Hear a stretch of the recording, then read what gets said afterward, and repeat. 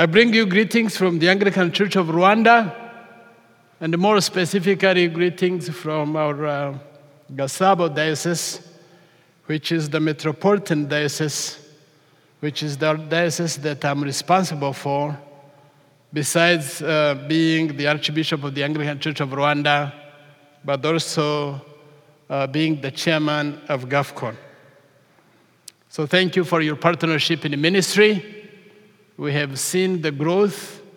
I remember 4.5 years ago when I took over the metropolitan diocese, we were only 2,900 members in the whole diocese. Today, we are over 7,000 people in the whole diocese.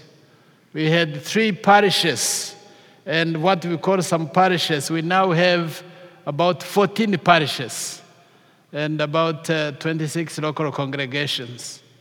And I want to say that you have had a part in that, because some of the churches we have built, you are part you are partners in that. And some of the early childhood centers that have been catalysts in actually growing the church, you have also had a hand in building those early childhood centers. And we do have now 21 of them. So thank you very much for the partnership in the ministry. Thank you for what you have done for us. We thank God for you.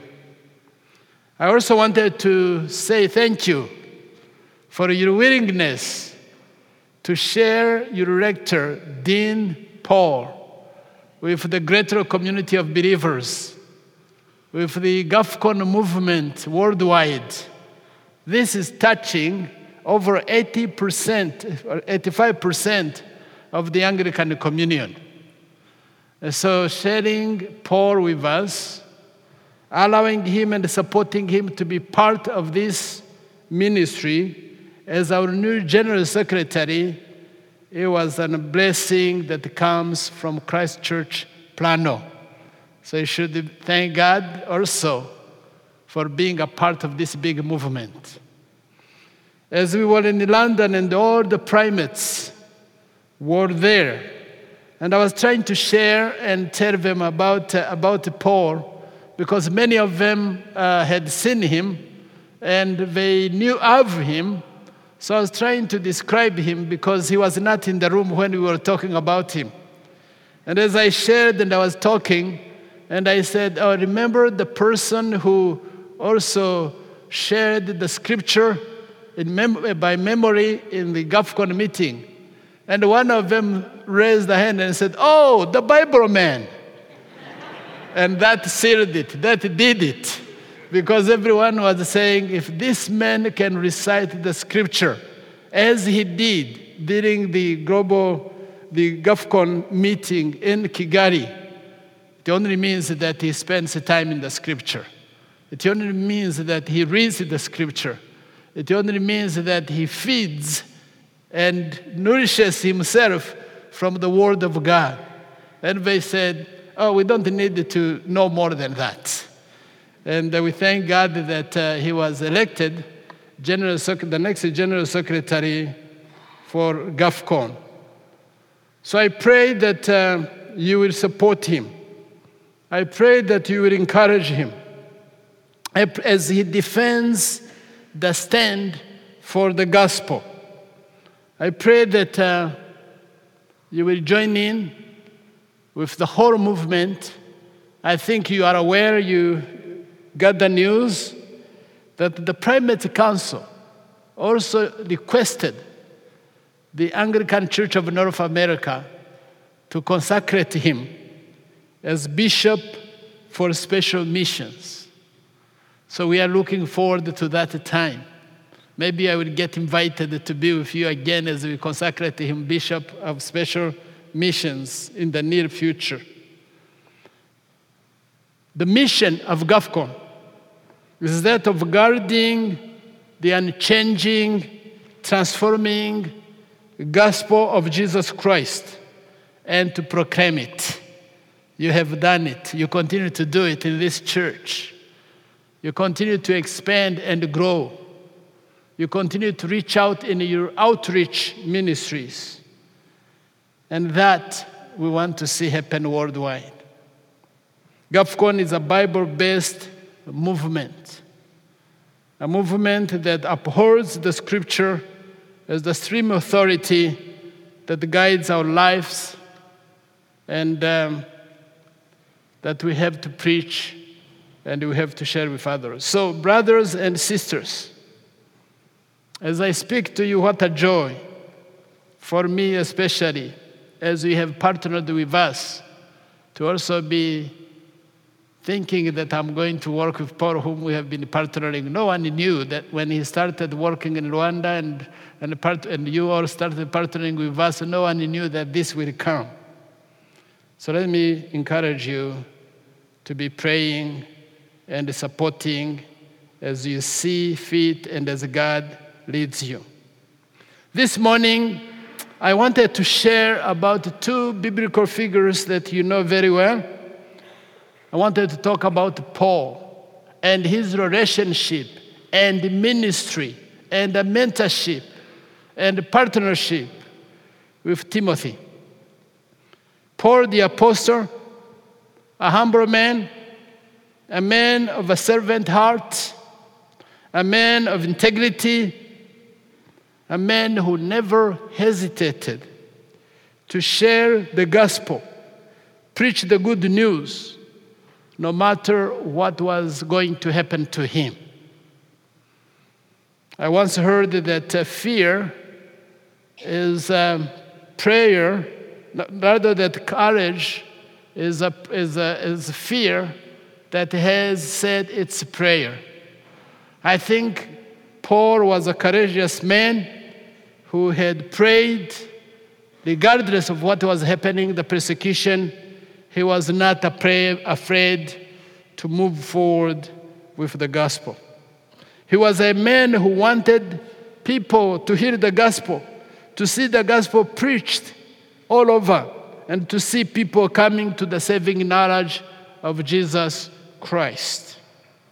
It sounds like what Gafcon wants to see happen. It sounds like the mission of Gafcon to proclaim Christ and proclaim him unshamefully. The bottom line, Paul was about spreading the teaching of Jesus Christ. As we know and have heard, and many of us have come to Jesus Christ as our personal Savior because of that gospel. Then we talk about Timothy, a young man. Paul met him on his second missionary journey and really liked him and found him to be an obedient young man who had been raised on the Scripture. It was a trio. It was Paul, it was Timothy, it was Silas. Timothy had been ministering to the church in Ephesus for about 4 years by the time he got this message and this well-written letter from Paul. A man who learned scriptures at an early age. Maybe in some of the churches where he went, he also recited the scripture. Who knows? But he was one of those that was faithful, that was trustworthy, a man who had become Paul's disciple, as Paul is seen as his mentor and his coach in their relationship. These two had a close relationship. In fact, in Philippians 2, verse 20, Paul says about Timothy that I have no one like him, which simply says that if he can stand and say, I have no one like him, it shows how much he admired him, how much he admired his faith, how much he had seen him as a servant of the Lord, how much his testimony meant so much to him, while others were deserting him, while others were abandoning him. But this one Timothy got stuck with him. Timothy was caring, and the relationship was like that of a father and a son.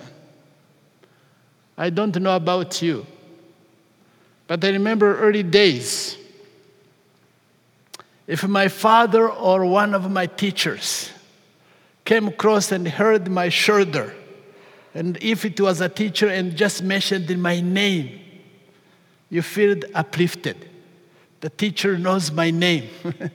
The teacher remembers me among many. But this was not a teacher, this was Paul, relating to Timothy. Though he was in prison, he was writing a letter, but you almost feel like he touched his shoulder and said, "My son." And Timothy opened that letter and read it. "My child, my son." That is very powerful. But also remember that Paul was in prison, and in this prison there were some hardships. He was suffering. He was paying the price of being a disciple, of being faithful, of preaching the gospel. And it was nearing or moving toward his death. And so he writes. It was like a farewell letter. It was like the last words of a father to Timothy. And I don't know in your culture, but I know in mine, when you have an elderly parent who is about to pass away, all the people gather around, and all they want to hear is the last words of this person who is about to go. And those words, normally when shared, are cherished. They are the last words. Sometimes it is addressed to the family, to come together, to hold together, to love one another. Sometimes it addresses how things should be in the family. The last words in our culture are important. And if you happen not to have been there, people will say, "Oh, did he say anything or did she say anything?" People want to hear. But here Paul gets an opportunity to put it on paper to his son. And he takes the paper and he writes, "My son." I think as he was reading, he probably was looking and saying, "So what is following?" And in that same section, he says, "Be strong." I think he was still dying to hear what follows. He says, "Be strong." Last words in a letter from a person who is suffering persecution for what he believes, in prison, about to die soon. I probably think that Timothy took this letter and kept it somewhere, and it is written for us now.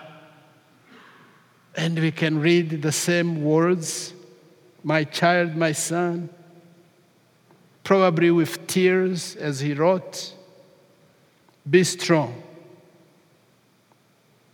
And then he continues on to give a very clear mission. After saying, "Be strong," a very clear job description, if I can use that term. A bold statement. Probably words that he was waiting for.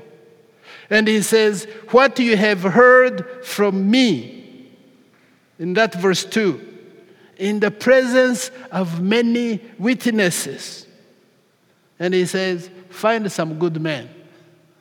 Find some faithful people. Find some trustworthy people. Find some reliable people and entrust it to them. Thank God that many of you have come to accept Jesus Christ as your personal Savior. Thank God that many of you have been raised on the Scriptures. Thank God that many of you have some good teaching from this church about the Bible. There are others who are not getting that. If anything, they are being misled. If anything, the Bible doesn't take the center anymore. The authority of Scripture has been pushed away. And Paul is saying, what you have heard from me. And what he had heard from him was nothing else except the teaching of Jesus Christ, the one crucified, the one who rose, the one who is to come again, the one who transforms lives, the one the Scripture says that when we receive him, we become a new creature. The old is gone. The new has come. So he said that, keep it, share it. And as you share it, let others also share it with those who can teach it. I had a professor in seminary, he used to say, when you read the text, he says, look for the big idea. And I think the big idea here is about multiplication. Paul had heard the gospel. Timothy has heard it. Now he's being challenged to look for faithful, trustworthy, reliable people he can share with. And those ones are also about to go and share that same message. Almost 4 generations. That's how we got where we are here today. And I want to challenge you this morning. As Paul challenged Timothy to look for faithful, trustworthy, reliable people, that what you have received, that Christ that you have known and you know, maybe there are people there during this season, in your home or in your community, that want to hear about Christ who changed you and who changed your life. Maybe beyond your community to the other nations. And I'm grateful that you have been part of what we do, because we have seen people who have come to Christ as a result of your ministry with us. Share that. Spread it. Proclaim it. For it transforms lives. Paul, in his final moment, as he gives a bold and clear statement of calling to Timothy, he just says, continue in the gospel proclamation. Continue in the sharing in what you have received and what you have heard. In other words, share it, but also live it. It's very interesting that he didn't hide him, that by doing so, he will also suffer for it. He will pay the price of being a faithful servant, a faithful follower of Jesus Christ. And you even know it, even today, most of you in this church actually know it better because you sacrificed too much. Some of you had to leave your beautiful, beautiful church structures. Some of the pastors have to leave their passion. There was a price to pay. And if anything, we have learned it from SCNA. And that persecution continues. But I thank God for the bold step and decision that was taken at that moment. So Paul is asking Timothy to focus on a few things, maybe 3 priorities. 1, nourishment from the Word of God. Keep it at the center. Feed from it. Teach it. Nurture people with it. That will carry them and be a guidance to their lives. 2, train in godliness. Find those people that are trustworthy and train them to spread the gospel, to disciple others. 3, have a mission-minded approach to ministry. The mission-mindedness approach to ministry is that of multiplication.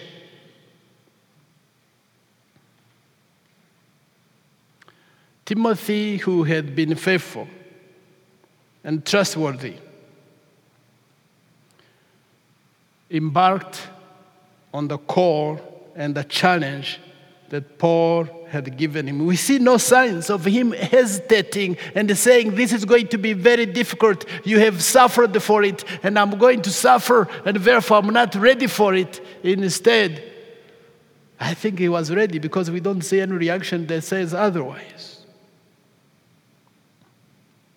I think he took Paul's words serious, especially since they were also the last words of a father figure.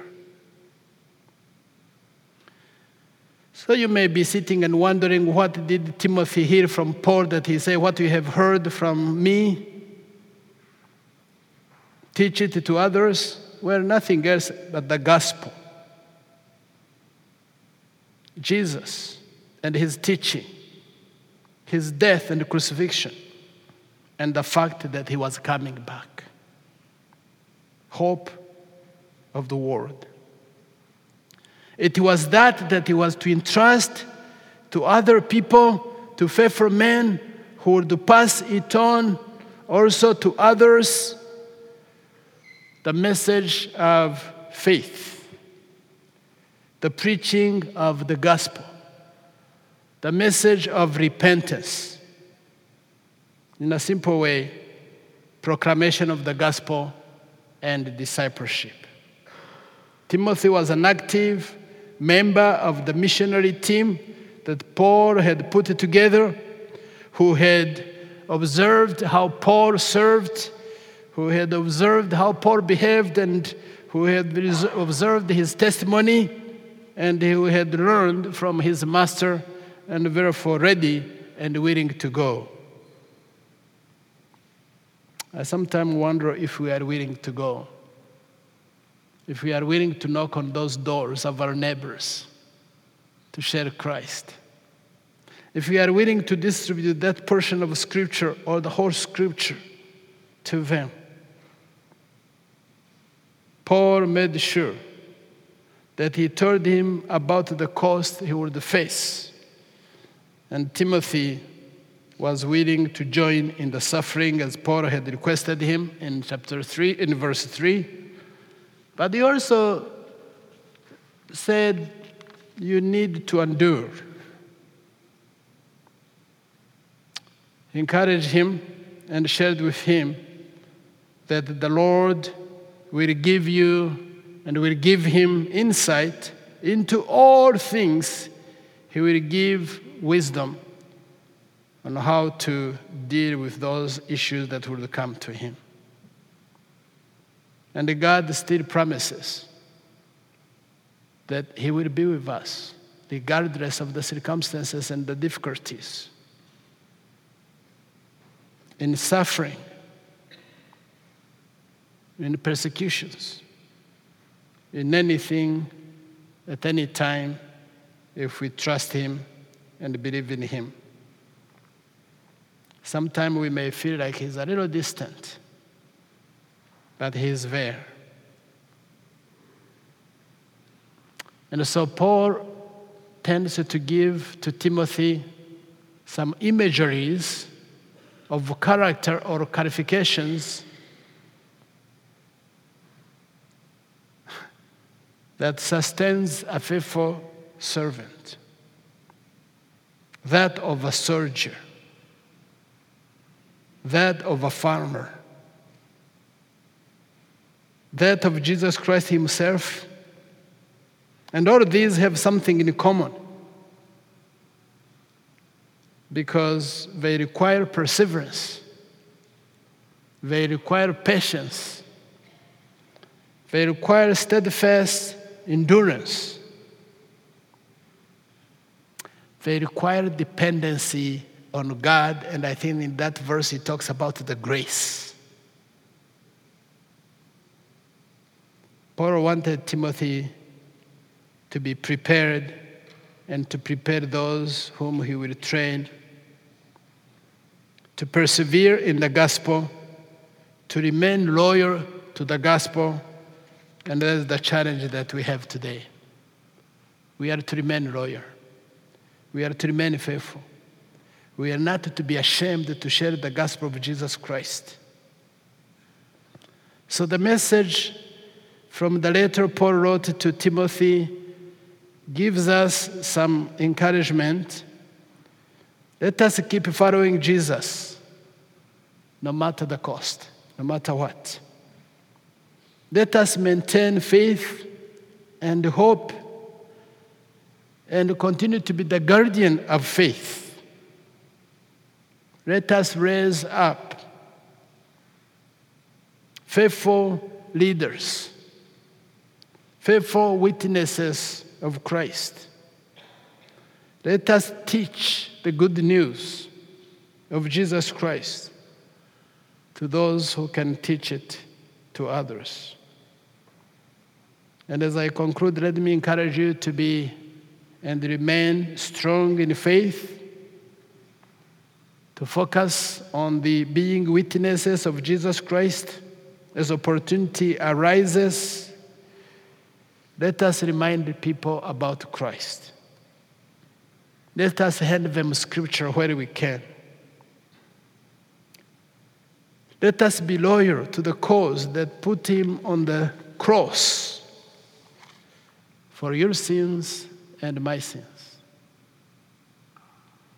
Let us join in proclaiming the good news of Jesus Christ through your prayers, through your support, through your going, and definitely through your support of your dean Paul, as this is part of the mission that he's also embarking on.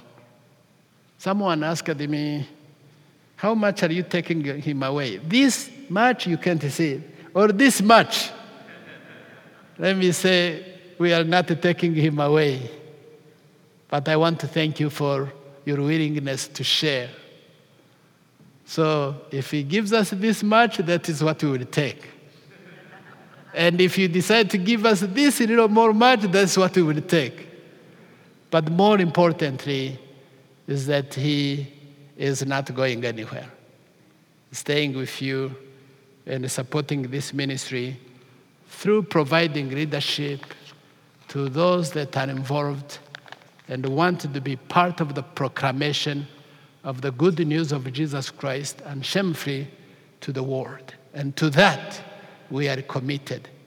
In the name of the Father, the Son, and of the Holy Spirit. May God bless you.